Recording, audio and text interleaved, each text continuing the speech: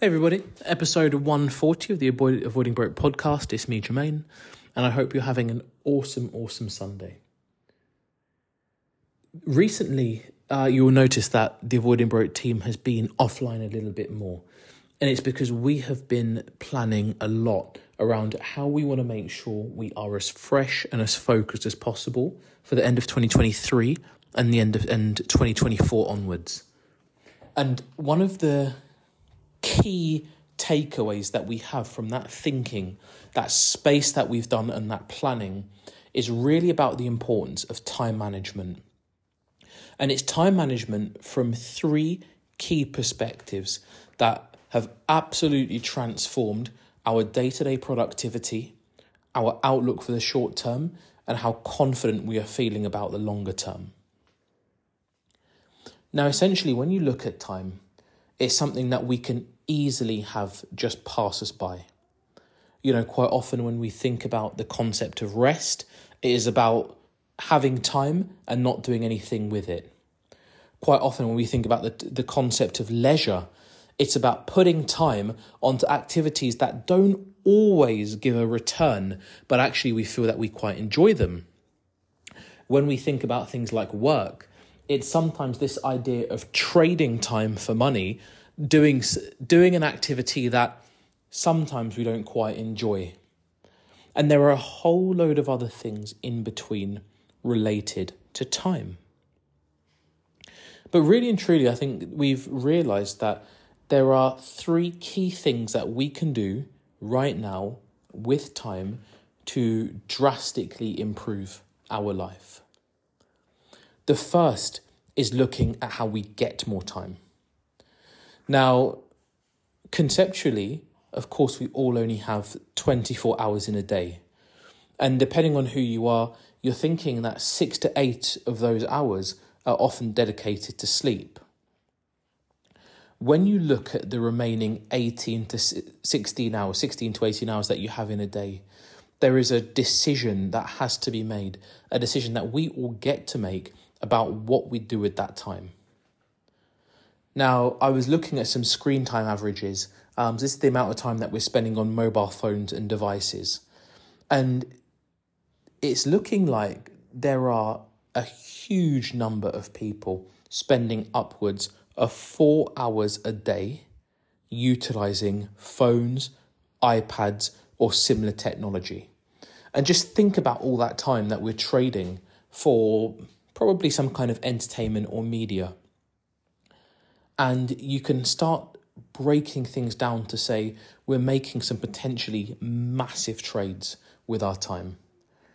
When you then start adding in other social commitments and activities like drinking, the gym, going out for meals, hanging out with people, all of a sudden you can see that there are huge swathes of time that are just disappearing.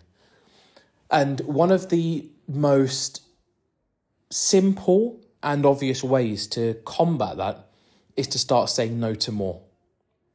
So essentially what you do is increase the amount of available time you have by saying more. And that is the simplest way that we've managed to think of to get more time. It is simply to say, if it is not absolutely critical, absolutely essential for typically our children or for life well-being, then the answer has to be no until we've at least thought it through and said, how does this really fit in? That simple act creates more time. The second point to consider is how do you keep time? So quite often, timekeeping, we refer to things like whether or not we are on time, how much we stick to time, but we've also got to recognise that we can easily lose time to leaks. One thing that I was talking about with my cousin yesterday, for example, was how easy it is to be going to bed, so you know you're tired, but you go to bed, you get out your phone, and often you're on something like YouTube Shorts or TikTok, and you're swiping, you're scrolling, having a laugh, and before you know it, you've lost an hour and a half. So the ability to actually keep time has been really impacted, and it can happen to everybody, myself included. But that is the key second step in this process, is to break down how you keep time and increase the ability to keep time. You know, it's all good and well if you say no to more activities, and so you find yourself in a position where it's just you and your choices about what to do with your time. But it's essential to then be able to keep it. That time has got to stay in and be available for you to do productive things. Do things that are going to help your life. Do things that are going to move you forward towards your great goals. The time has to be available and it just can't be compromised. The third and final point to consider is the potential to grow time. Now, I know at the beginning I'd said we all have the same 24 hours. So in that respect, we're not suggesting that you can get more than 24 hours from a normal day. But what you do often have the chance to do is to enlist more people, friends, family, employees, volunteers, to help you create more useful time for yourself. It helps you grow your ability to influence things because it's your ideas and direction and thinking that is then being actioned by other people who can essentially help you grow into more.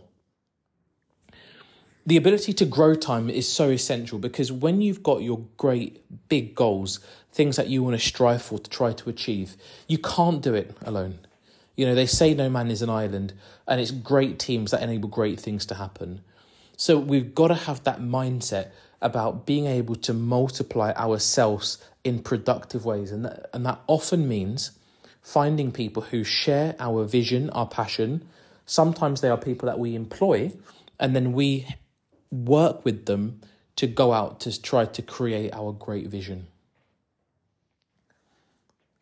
Those three activities, or those three reflections or mindsets of being able to get more time, to keep time, and to grow time, have been absolutely fundamental to the plans that we've got for 2024. Because we realise that we are the agents of change. You know, it's us who have got the dreams, it's us who have got those aspirations.